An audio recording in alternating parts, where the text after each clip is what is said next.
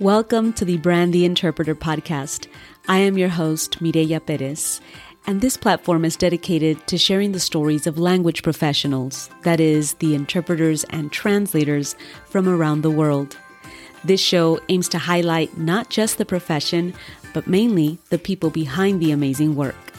These are your stories about our profession, and this is the Brand the Interpreter podcast.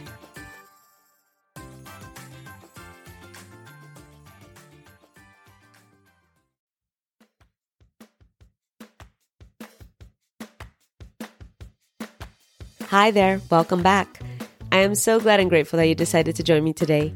Today, I have a guest that really resembles a lot of the work that has occurred on my end as an interpreter in public education.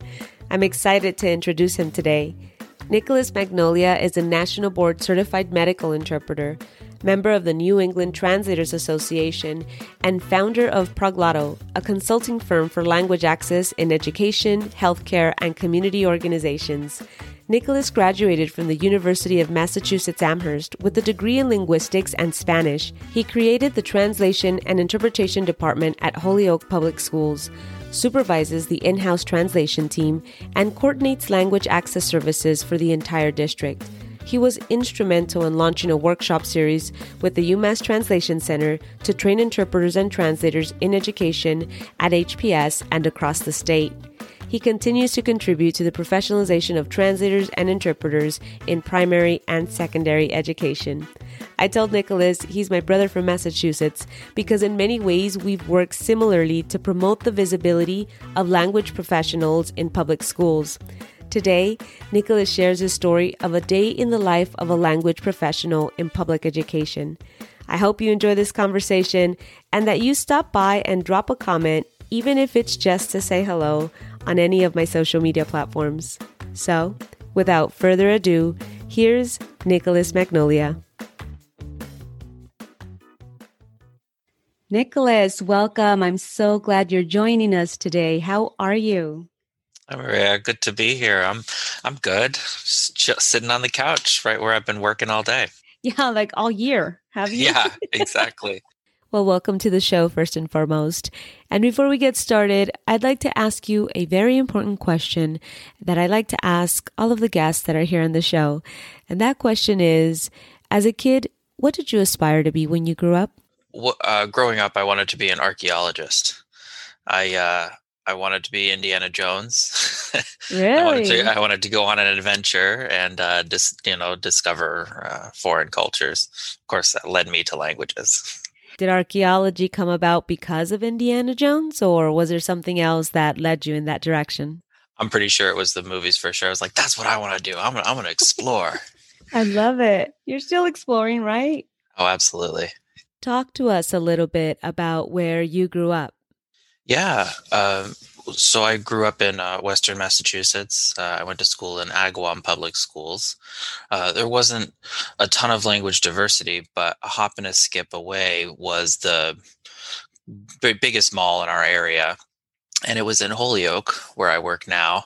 And Holyoke has a really large Puerto Rican population. So every time we went to the mall, my ears kind of perked up.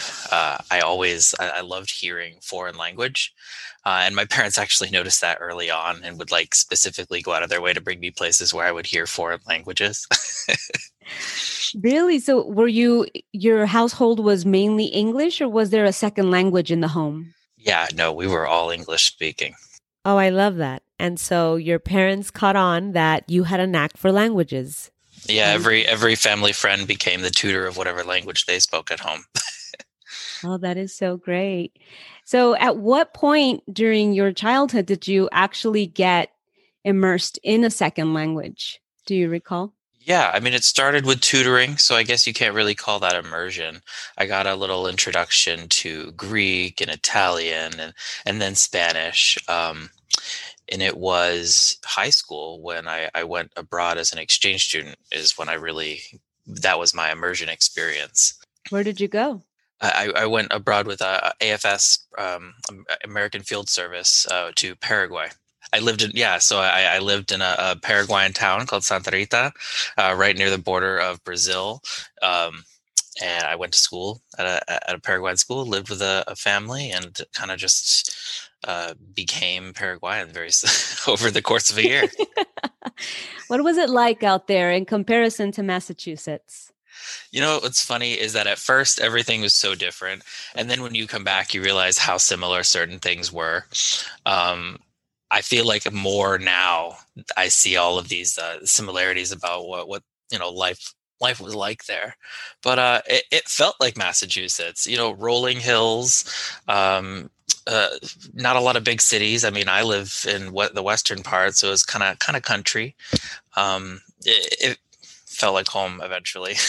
What was something, one of your favorite things out there while you were out there that it's not something that you could do here, but it only belongs to that place? Oh gosh. I mean, eh, I've never like learned how to. In Paraguay, I learned how to not do anything. I know that sounds really bad, but there's this cultural love of just kind of actually there's a word for it. It's called kaiwei. It's just like, yeah, just not doing anything. I'm just chilling. Um, Interesting. No so way. really like learning how to let go. Well, yeah, then that's definitely something us Westerners can learn from. Absolutely. Yeah, I love listening to the stories of others from abroad. I feel that I live vicariously through the travel stories of others. Nicholas, when did you first encounter interpreting? Was it while you were out there or once you were back? Uh, I guess I mean, part of the reason for choosing a Spanish-speaking country to go abroad to was kind of like, I guess there was a certain level of practicality in that. I'm like, I know I can use it. I know I want to use it. I want to, work with languages. So coming back, graduating high school, the first kind of obvious job is like, oh, I could work as an interpreter. So community interpreting was my introduction to it, kind of just right after high school. Did you just search for training, or how did you come about it interpreting? I asked because I've shared this on the platform before that I didn't even realize growing up in a bilingual home that interpreting was a thing as a profession, right? And it wasn't until I bumped into a flyer at a courthouse one time that I was dragged into court by my mother to interpret for her that I realized I could actually get paid for this. So that's why I ask, at what point do you remember that you realize, hey, like I could actually do this as a profession? Yeah. I mean, I think everybody starts out with the typical, like UN, like, oh, you could be a UN interpreter. And then slowly you start to realize that you could interpret in many other places, not just the United Nations. And I guess I could say too, I had an experience in the courthouse. That was my first experience seeing somebody whisper interpret, which was really cool. I was like, "Oh my God, is he really saying everything that they're saying in her ear right now? Like everything? Like Yeah. that was mind blowing." I love that. That's so great. And from that moment, you thought, okay, this is actually something that I'd be interested in. Oh yeah, You began as a medical interpreter, is that correct? How correct. did that come about? So you did community interpreting, you did your schooling, your training, and you started working, did you start working in the medical field or what was that like? Yeah, the training that I attended after graduating high school was a community and medical interpreting, and it was hosted by an agency. And I don't know if that's the norm. I feel like it might be in a lot of other places too, where the agencies kind of host these trainings, and then depending on how well you did during the training, they might want to actually contract you. And so that was my introduction, just working for the same agency that I took the training with. So walk us through then you begin as a medical interpreter and you're out in the medical field and at some point you land in the world of K through 12 education. How did that come about? Right. So starting out in medical, the biggest thing for me was learning how to navigate such areas as like rehab, um, for addiction, which was a really common thing to send me to. Since at that point I wasn't certified yet as a medical interpreter, I was doing a lot of like group therapy and social, or like behavioral health was really common. And I even got my first introduction to an IEP meeting in the psychiatric ward in the fifth floor of a behavioral hospital. Really? Yeah, it was intense, as you can imagine. Um, and I feel like I did a good job, Yeah. Yeah. but you always come out of it thinking like, oh my gosh, what exactly were they talking about? And it's just kind of like going in and finding IEP glossaries and realizing like, oh, there was a much better way to say that. Right, right. And so you eventually become involved directly with interpreting for a school district. What was your initial reaction when you first started? Did you think that everything was just going to, be in its right place upon entering, or did you have an idea that there was going to be some work that needed to be done? Yeah. So being a staff interpreter in a hospital, my role was really clear. I kept my like three phones on at all times, just running around the hospital, answering different calls. But to switch over to education I had no idea what to expect at all. Mhm. Mhm. Okay, so coming into education, it became pretty clear pretty quickly that no one really knew what to do with an interpreter. Like Right. they knew they needed one, but they didn't. I had to teach them how to manage me.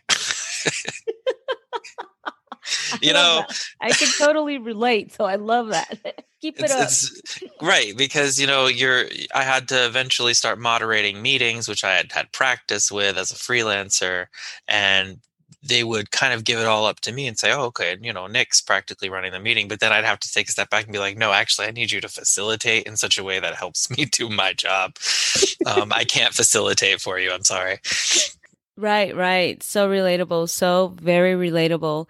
Were you the only interpreter upon entering, or were there already other staffed interpreters there? I came in as the second interpreter. There was one interpreter already. She had been doing the work for years. I think a good decade before she even got trained. And Mm. then they provided her training, and then she's still doing it.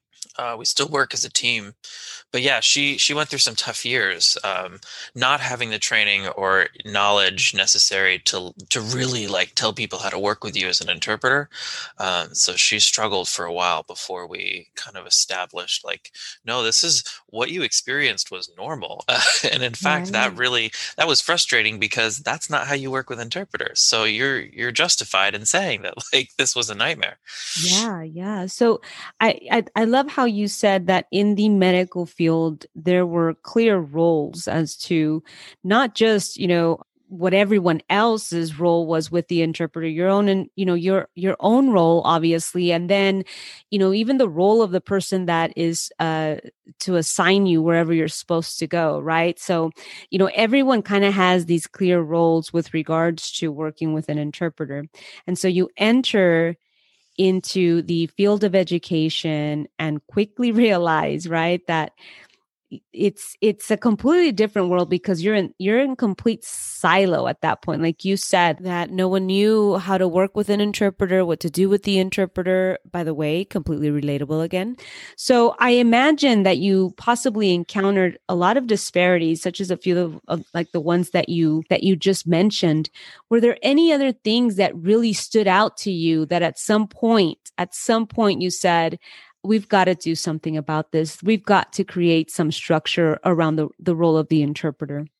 Yeah. I mean, that's basically the first year. That's what it was, coming in and being like, there needs to be more of this, there needs to be more of that. I can see how we can improve this. Um, Luckily, I was in just the right position where I wasn't overmanaged, and I was able to actually set down and get to work and doing these things. Just like I said that there was a full-time interpreter before, there was also a full-time translator.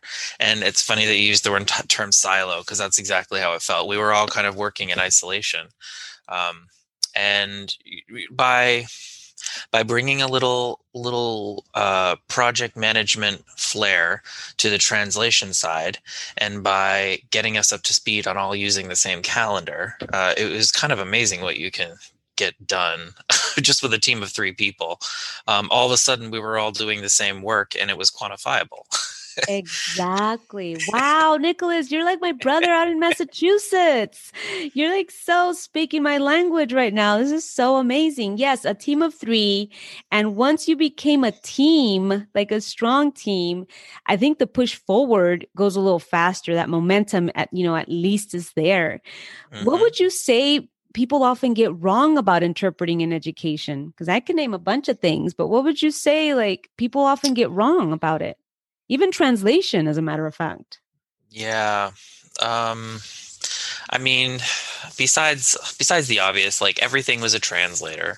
So then you had like the people's use of language didn't even allow them to understand the things that they needed, right? So they would say like, I need this translated real quick, and then they're like, okay, where's the document? They're like, no, I meant the meeting, right? So like getting us used to looking at the services as different, one being oral, one being written. Like it seems so basic, but it's revolutionary when you can like really use language to differentiate and just say like, no, like let's talk about these things separately. Yeah, yeah, absolutely. Are you guys still the same group that started or have you expanded? Yeah, we've expanded. We've got two new people. Um, in the beginning, it was kind of like a you do translation, you do interpretation. Nobody did both. I was the first one to come in to kind of be doing both. And I recognize that's not even the norm. And if I had to pick one, I would be an interpreter. Um, but it's important in our district, especially since we have so much need for Spanish, to really have somebody who can do both. And Mm. that's what we sought out to find. And now our team is we're golden. Yeah, I know. That's so great. I love it. And I say yes not because I've been there, but because recently I posted something on social media that it was a series of questions to ask your school district administrators to see if you had a solid language access plan within your school district. And you checked off all of those questions, which is amazing because typically it's maybe one, maybe two, but not all coming from a school district. And I'm going to mention the questions here just so that our listeners know what exactly it is that I was asking. And I asked something around the lines on the post of, if all stakeholders within your organization, meaning your school district, can synchronously respond to the following questions, then let's chat, right? And I said synchronously purposely because only one administrator from a department or a school isn't going to cut it, right? It needs to be all administrators because language access is for everyone to get involved. And so the questions were, what is the process for providing language assistance to LEP parents or guardians? How does the LEA, and that's local education agency, inform LEP parents about the availability of free language assistance services, including qualified interpreters and translators? What is the process for acquiring qualified and trained interpreters and translators? What is the process for determining that the LEA staff is competent and appropriate to serve as interpreters or translators? And then lastly, how does the LEA ensure that interpreters and translators have knowledge of all specialized educational terms and concepts? And this was derived from the tools and resources for ensuring meaningful communication with limited English proficient parents from the Department of Education. Hmm. So tell us how that work even got started. For those listeners that are out there, again, in silos, in the same position that you were at some point when you entered that school district, and they feel like, well, there's no one really here that knows the job. What can they do? I love the fact that you mentioned with a little bit of project management flair, because that's something that you bring in addition to the interpreting skill sets or the translation skill sets. So it's combining, and I talk about that a lot here on this platform, combining your strengths, right? Combining your skill sets to be able to put something together. So, what would you say would be the first a team of one or a team of two should do to begin that process of creating something that's solid and in terms of a language access plan or just a team? Yeah, great. Yeah, great question. I would say similar to what I said before. I mean, okay, translation is easier to, I think, create a record for a lot of the time just because of the nature of how it is. I mean, you're discussing documents, so whatever information isn't in the request could possibly be in the document itself. Whereas interpreting, it's like a dispatch system. It's like 911 all the time, and you just have to make sure that there's always somebody there. And so the trick was, right, to put all of the requests for translation through one form and have one team kind of manage it all together. A simple little, like, you create some drop downs and you assign this project to this person, and this person is going to be translator, but same person can't be proofreader, and just kind of keep a workflow going of a constant live list of all of the active projects, So you're keeping. saying create a system, create a system of request if you don't already Yes. have one. Yes, absolutely. And for interpreting, connecting all of the interpreters to a calendar rather than depending on a spreadsheet for dates and times has been really beneficial for us. So all the interpreters work off of one calendar. Yep, all of the staff interpreters. So we have this Mhm. kind of tiered, not even tiered. We all have our assigned schools.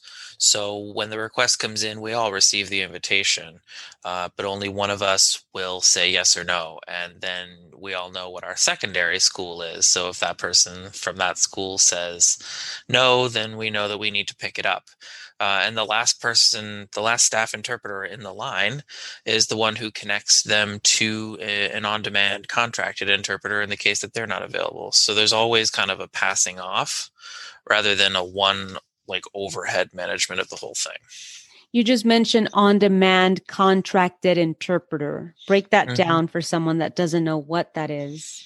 Right. So for whatever requests that we can't handle ourselves in-house because of time constraints, availability, then we also work with agencies, multiple language service providers who can provide interpretation over the phone, through Zoom, by video call, video call, phone call, and there are interpreters that are available on demand at all times.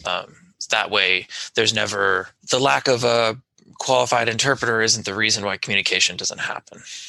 Yeah.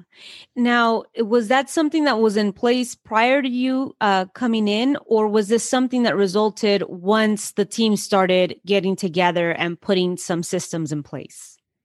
Yeah, I'm not going to take all the credit for that. What's interesting is that we were already working with the agency who provided video conference interpreting and scheduled telephonic interpreting, but we only ever used them for the occasional documents. So I kind of just, I just said, like, oh, hey, let's use this agency for these other things that they offer. What are you doing in terms of training? Is there training being provided to bilingual staff, or is that not something that is offered in your district? Yeah, training, I think, is the most powerful transformation that we've actually undergone in the district. We've been really lucky. When we sought out to establish our principles and procedures, training, since we adopted a tiered model in our language plan, I'm probably going ahead of myself here, but we established a tiered model, and so the in-house team occupies a certain tier, and then the other tier are the bilingual staff who would otherwise be qualified to translate or interpret, if they had some training hours. So we partnered with the University of Massachusetts Translation Center to help develop a course customized for Holyoke Public Schools, that it consists of 24 hours of training time. And to date, we've trained approximately 100 staff, Wow. which is huge for us because we have 500 staff. Wow, that is huge. So Yeah. 24 hours, how do you break that down for school personnel? Because a lot of the support staff, bilingual support staff, obviously have other assigned duties. So how does that work in your school district where it's the least disruptive for, their actual jobs? Yeah. So the idea was to target participants to take the training as the people who were already doing the work, right? We Mhm. weren't setting out to establish new duties. We were just Mhm. trying to get the people who were already doing this work to do it in a more informed capacity. Um, so we looked at office managers, para educators, um, related service providers, some educators, not many, uh, and even principals. Wow. How amazing is that? That's Right? so great that even administration is being a part of that. And how did you break it down? The hours, I mean, was it two Oh, okay. hours like yeah every Friday, or how did you break that down? Yeah, it was a workshop series. So we did 3 hours, like you said, 3 hours every Friday for 7 weeks, and in each workshop was dedicated to one thing or the other. So 3 workshops were dedicated to interpreting and how to deliver interpreting. Consecutive versus simultaneous, the modes, technology, and then one was dedicated to written translation. One workshop was about the Spanish variety in our city, which was awesome. It was hosted by a linguist from UMass who kind of like really explained bilingualism to us, to participants in a way that I think many haven't heard it before. Me coming from linguistics, of course, I was loving it the whole time, and I'm like, everybody, listen up! You have to hear this. Um, Take because notes. it is so powerful. People got to learn about their language variety in a way that they don't often get to learn about it. I love that. I love that so much. Like you said, training, it's such a powerful transformation. I love your choice of words here because it's so true, right? It's just once people have that training under their belt, it does something different. Like their eyes just Hmm. shine in a completely different way because they've been exposed to something that they never thought of in the past, right? So anyway, I love that so much. So here's my other question for you with regards to, creating system, establishing a calendar platform for everyone. Which, by the way, I meant to ask, what platform are you guys using for your calendar? Yeah, we're in all Google districts. So my system is a whole amalgamation of Google Suite tools. I Mm, didn't want to use mm, anything that wasn't going to be accessible by all staff, right. with the exception of translation memory. So we're using Trados, but that's just an in-house thing. We don't have other staff using that. No, that's great. I love that because yeah, we do too. So it just sometimes I go off and talking about this stuff and then realize that, that staff or that interpreter is not using the Google Suite platform. So I'm like, whoops, okay, let's try something else, Right. in terms of what you're using. So I was just curious. Nicholas, has there been any work related moment in your life that you felt or have felt that it's inspired you or has left a lasting impression? Yes. So in the district, being able to really bring language access was has been really rewarding in the sense that the majority of the community speaks Spanish, and by connecting more Spanish interpreters and Spanish translations and bringing language access forward, it's incredibly rewarding. And you can't replace that. But oddly enough, I've discovered this like other kind of like super satisfaction that I just can't quit. I have families who speak languages that it takes us a little bit to find translators for, interpreters for. Very rare languages, and in a way I feel how do I guess I feel protective, like I feel like these Mm. lines of communication are so fragile, and I just feel like I will do whatever it takes to make sure that these conversations happen. And when they happen, it's like Oh my gosh. I mean, it's a high, it's like, Right. oh my God, that was the best conversation. We just got so much great info. Like, I don't know. I don't know how to say that any other way. It's just it's super rewarding to bring language access to like the steepest barriers. Yeah, my phrase is I geek out when something like that happens. Yes.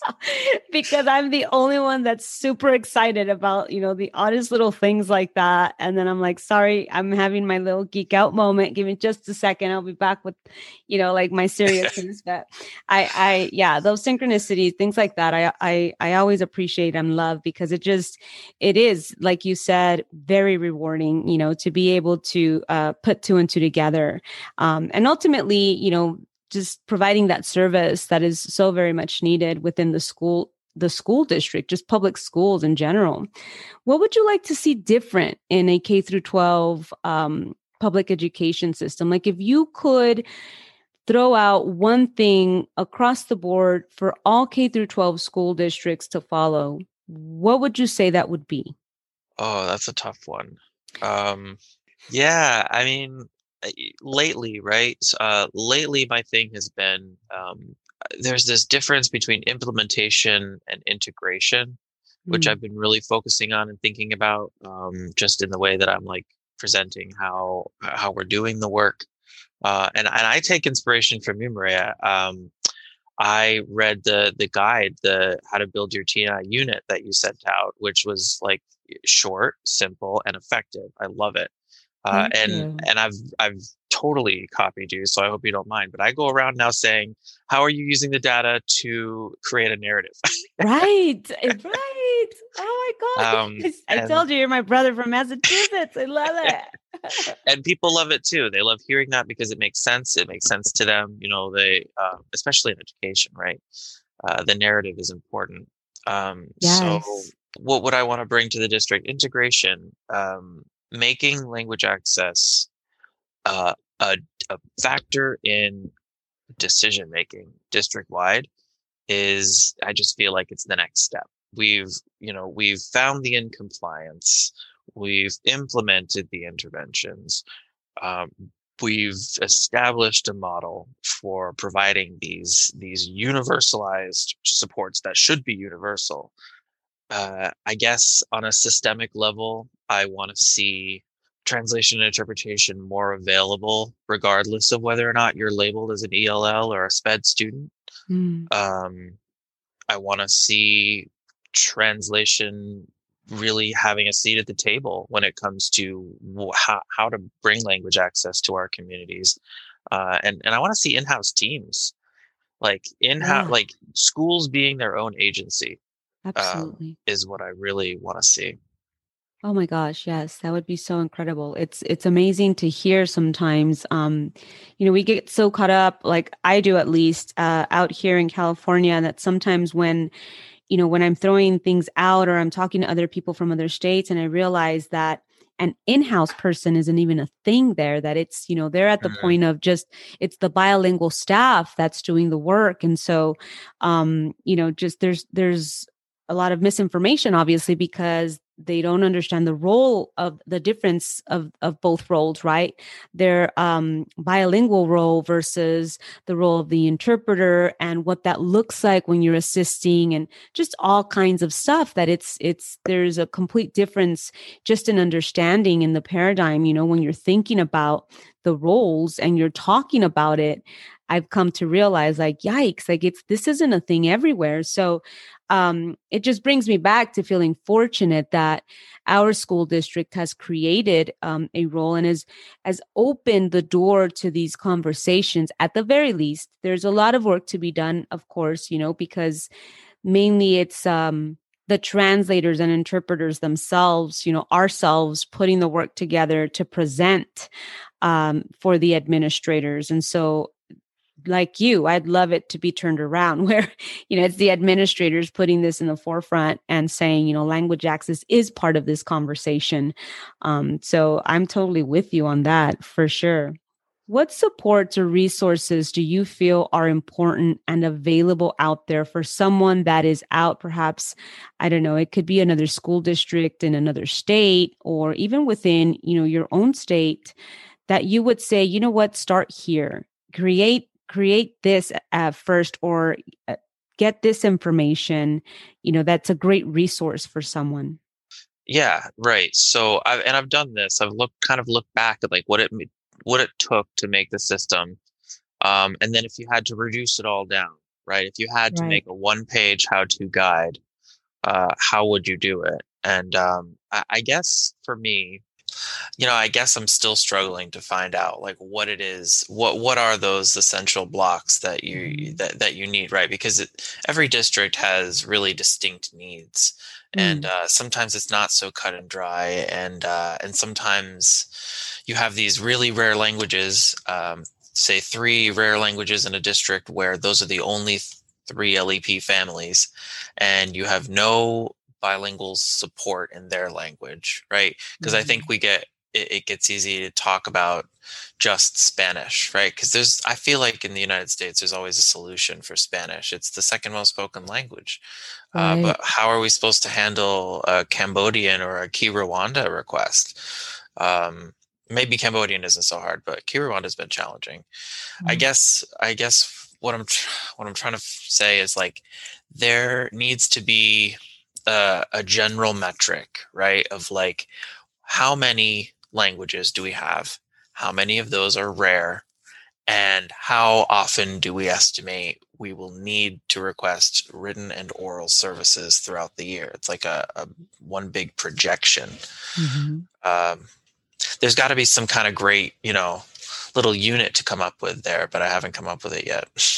Yeah, I think that, just you briefly mentioned it, which is basically it really is about identifying the need first, right? Like let's create the structure based on the needs of the school district because we talk about language access, but just like you said, it looks differently everywhere. So just being able to sit down and identify what that need in your school district currently is it training? If it's a bunch of bilingual staff performing the duties and going nuts because of everything they're having to do and they're not doing the job right, is there, an OCR complaint? Is there, so just identifying what the need is and then, starting from there at least. I would add also, Nicholas, that people reach out, and connect to people like you, school districts like you, your team, I should say, because it does require a team, absolutely, right? And so Mm, be able to reach out to school districts that have initiated something, so that at least you're making that connection and being able to see maybe the school district out in California doesn't really resemble, our school district. Maybe the one out in Massachusetts with Nicholas, kind of resembles more of the needs that we've got. And so maybe being able to connect with people, it's like basically you're networking, and we're such few school districts that have been able to get the ball going that, it's great to just be able to connect with those few just to bounce off ideas at the very least, right?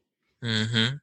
Yeah, having an organization like ITE, for example, has been super. I mean, it's been really great to be connected to other people who are doing the similar work, and to be able to bounce off ideas like that. I really hope that eventually we get to the place where there's a certification for educational translators and interpreters, and I feel like at that point it'll be kind of like impossible to ignore us. Oh my gosh. I actually just read a piece of legislation from I think it's actually Washington State that's like pushing through something. I better not even I probably butcher this and if I name it because I don't have it in front of me, but I did just read it a couple days ago and it was shared out that they're pushing through some language access policy for schools for interpreting Nice. and translation. So if they can be the model for the rest of the states, my goodness, I was like mind blown. I'm like, okay, I'm gonna have to do a little bit more homework with this one. But just reading it, like I said, I was geeking out. I was having my geek moment there. That sounds really exciting. I don't even know what you're referring to, but I look forward to seeing it, whatever it is. Yeah, you know what? I'll forward it after this. Nicholas, what would you like to recommend to anyone that is starting, in their journey in the schools like us? We came from the medical field, perhaps, and we just landed our new role in a K through 12 school district, or just a school district. Um, and we're super excited at our new roles, and then we come to realize, like, what is going on in here? What is not going on? What would you say would be the first thing, aside from gather your thoughts and don't regret the decision? What would you recommend to this newbie starting, or maybe not even a newbie, that maybe somebody that's been even thinking about wanting to create something, because there needs to be a little bit more structure around the role and the service? What would you say to them? Yeah, I would say keep track of everything you do. Keep a log. uh, Write down the time that you started and the time that you ended, and get the names and numbers end up being the key things. Don't let anybody go on thinking that you haven't done this incredibly challenging amount of work, interpreting, translating, and probably managing other duties. I would also say, we we throw around the expression of wearing a lot of hats, but we don't like talk about how hard it is to actually take off a hat and put on another hat, which Mhm. it sounds like a really easy thing, except when you have to do it. Right. And it's not. It's awkward to say, I'm stepping out of my role as counselor right now and I'm going to interpret. And then you start interpreting. It like real life is so messy. So I'd say really learn about what it takes to be a translator and an interpreter, and Mm. what the complexities are, and focus on how those duties contrast with other duties that you may have, because there will be conflicting duties. Yeah. Yeah.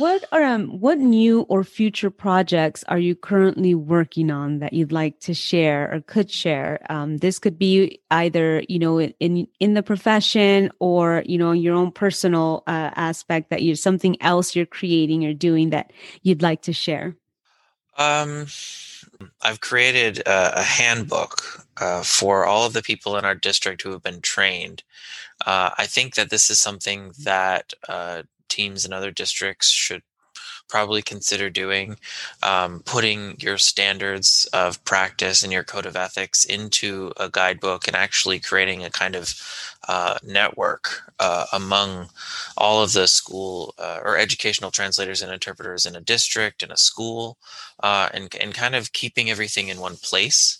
Mm. Also using the guidebook as a way to create a universal terminology within our own district, knowing how we call the similar programs, knowing what words that we use specifically in our district versus the more general term. So yeah, I mean, having I've been working on. Actually, I've created it already. We use it in the district. What I've been doing is sharing it with other districts in Massachusetts, through this training with the UMass Translation Center. So that's been kind of like my little mini project, kind of just sharing the love with that one, teaching other people how to do like your do it yourself handbook. And giving them like a little head start of like, yeah, this is what it should have, and this is the fill in the blank spots, and this is how you make a glossary.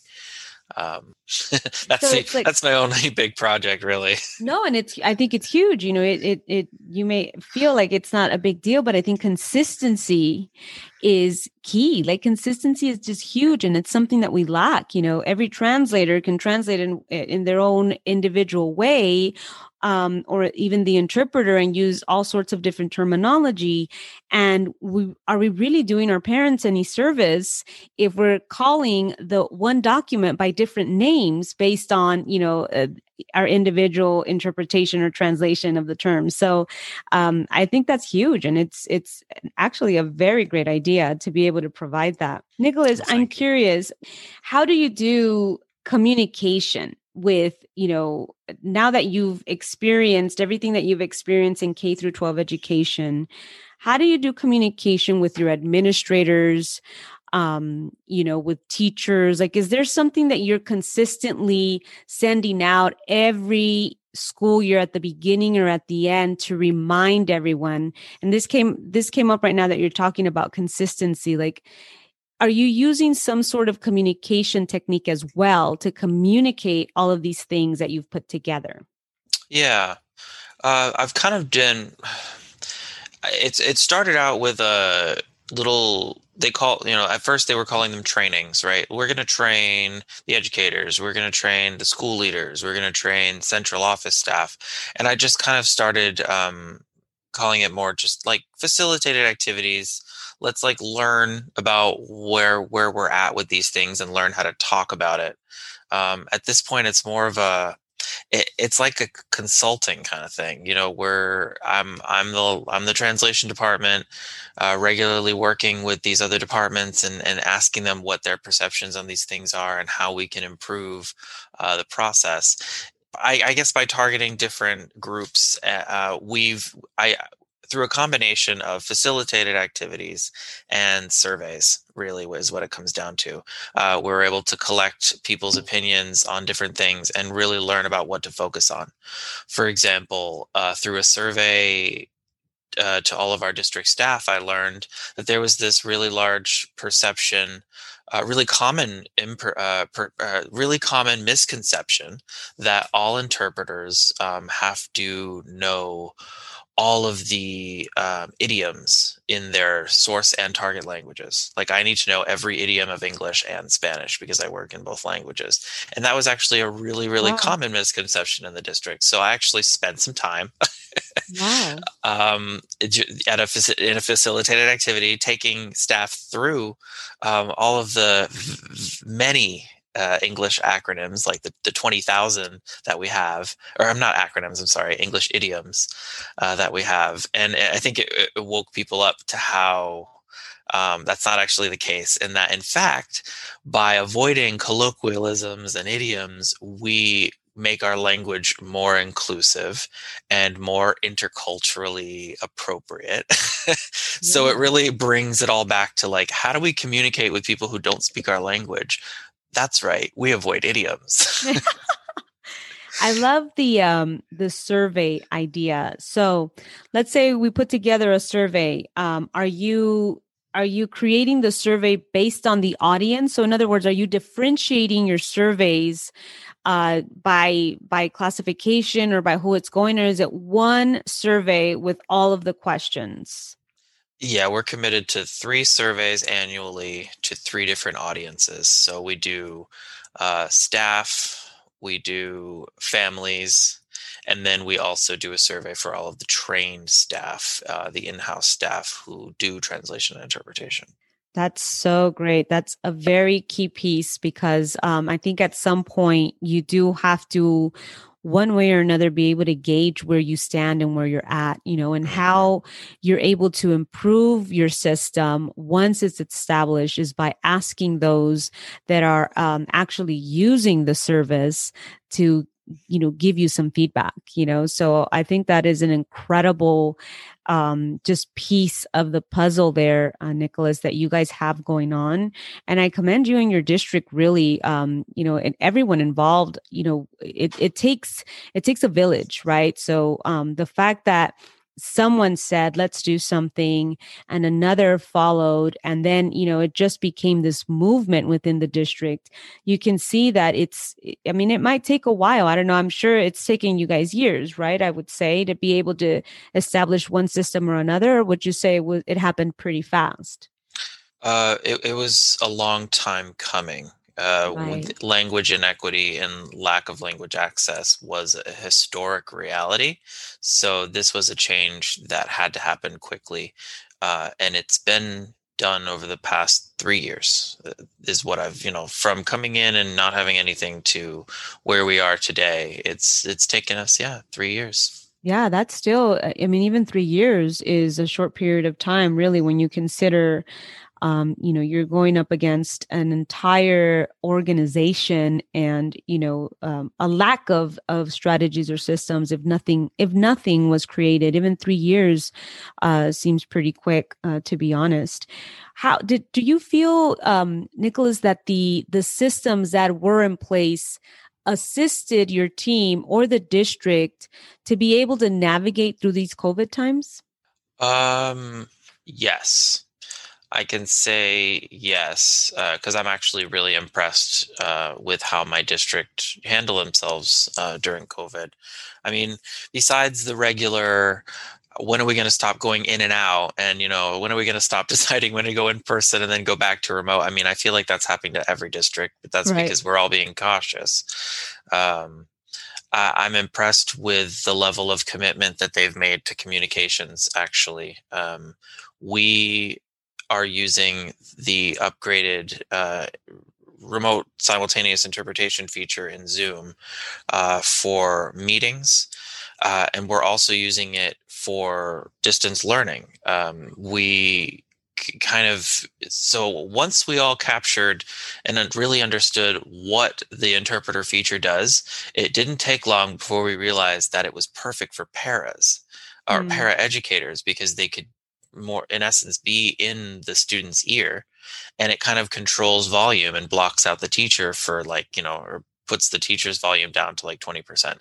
So we've taken this thing that we created for or introduced for language access, and actually are using it for distance learning and instruction, which to me is awesome. I think I love that we're doing that. That's incredible. Actually, that's really, really great. I Yeah. hadn't heard that. So that is really amazing. I like that. I think that, just in general, the theme really here is taking action, right? Just being able to, yes, identifying that need, but also being able to take action towards that objective. And I feel that your school district, along with you yourself, Nicholas, have done that. And, you're definitely a model of language access in K through 12 schools. And I commend you and your team for that. I think it's absolutely incredible what you're doing out there. And I can only foresee more growth for your school district. And hopefully one day someone shines a bright light over your guys' TNI department out there and use it as a model for language access in K through 12 schools. I want to thank you so very much for your time. Thank you for sharing your story here with us. And I really do hope that someone reaches out to you in hopes of being able to create something similar or begin the process, that they're able to connect. And having said that, where can our listeners find out more about you and the work that you do? Absolutely. We have a public page on the Holyoke Public Schools website. It's the translation and interpretation page. It's available in all the languages represented in our district, and it has my contact info. And that's Nicholas Magnolia for you guys. I'm going to include those links for all the information that Nicholas mentioned in the show notes. So that way you can follow and be able to connect with Nicholas if you'd like.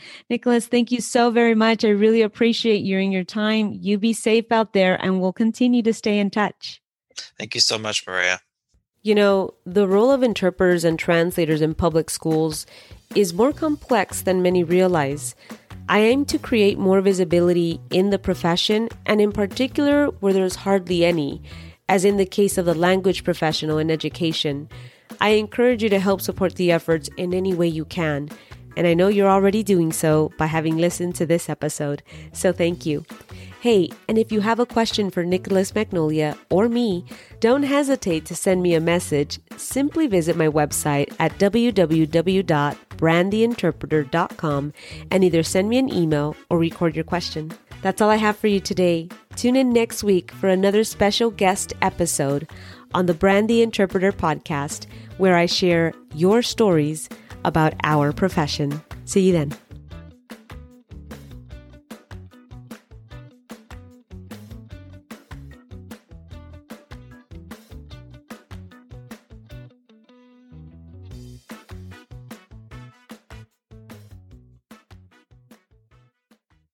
Hey, thanks for sticking around till the very end. If you'd like to connect with me, head on over to the website, brandtheinterpreter.com, and click on the Connect with Me tab. You can also stay connected on social media, Instagram, Facebook, YouTube, as Brand the Interpreter, or Mireya Perez on LinkedIn. Till next time.